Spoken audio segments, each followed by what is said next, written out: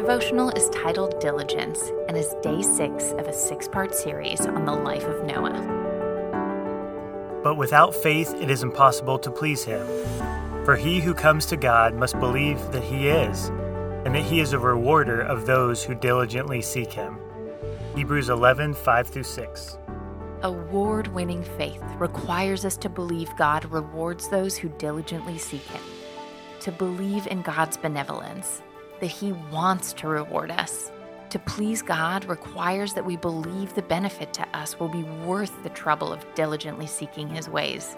Building an ark takes an entire lifetime, however long that is, and it will be uphill much of the way. It requires that we look beyond the horizon of anything we can see and touch to know it will be worth it all. The only way we will remain steadfast, diligent, and committed to the practice of building our lives according to God's blueprint is if we trust that his way is best, that it will work to our greatest benefit, like Noah, who spent a century building an ark precisely as God asked. In reality, no one does anything unless they believe it will be of personal benefit.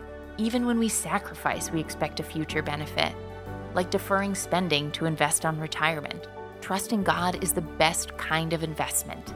It has a guaranteed return. Ark building is hard work. Our labors and our pains will be quickly abandoned unless we believe that God's promise will make it worth our while.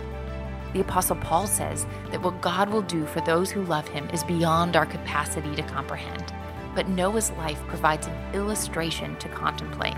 His diligence in following God's blueprint allowed him to escape destruction as it fell all around him, and his obedience became a blessing to every human descendant on earth. That is a lot of reward and an excellent inspiration to diligently seek and follow the path God has laid out for us. Ponder today.